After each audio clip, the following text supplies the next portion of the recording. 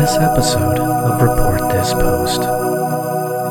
So while you were out of town, I got pretty lonely on my lonesome here. Didn't have anybody, especially those couple days you were without internet, didn't have anybody messaging me every hour to tell me to do something.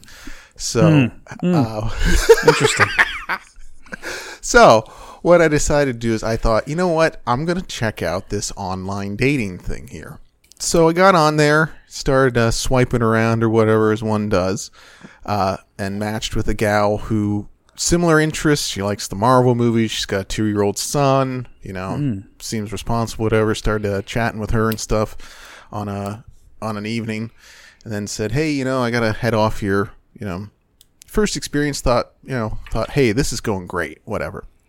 The next day, get up, don't really think anything of it, start getting on to work, and then she starts messaging me and saying, hey, you never checked in with me this morning. And I was just like, uh-oh. I was like, oh, hey, I'm really busy from, 7 till about 8 p.m., between work and everything else.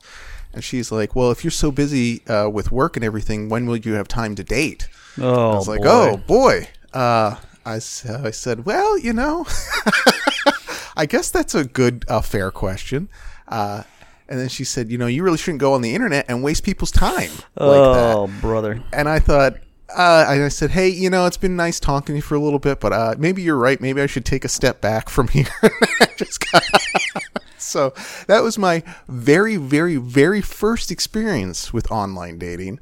Wow. And it probably went about as well as to be expected. So I would say probably better than yeah. That sounds like someone who's like really wants everything spelled out in super detail.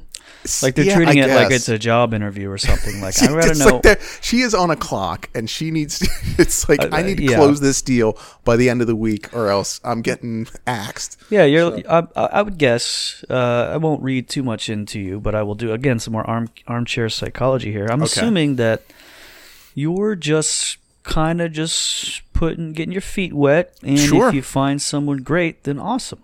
But no. You're not going to just say, hey, here's my list of needs and wants and demands. No, you're probably just like, hey, let's hang out. If it's fine, you don't mind my various odors and noises and such, then great. If not, then okay, no big deal. But yeah, the whole, hey, you didn't respond to me by 9 a.m. Eastern time. There must be some issue here. Yeah, there's there's something wrong with you. So that was cool. But I did stick with it, and I did actually find the next love of my life on there. Oh, great.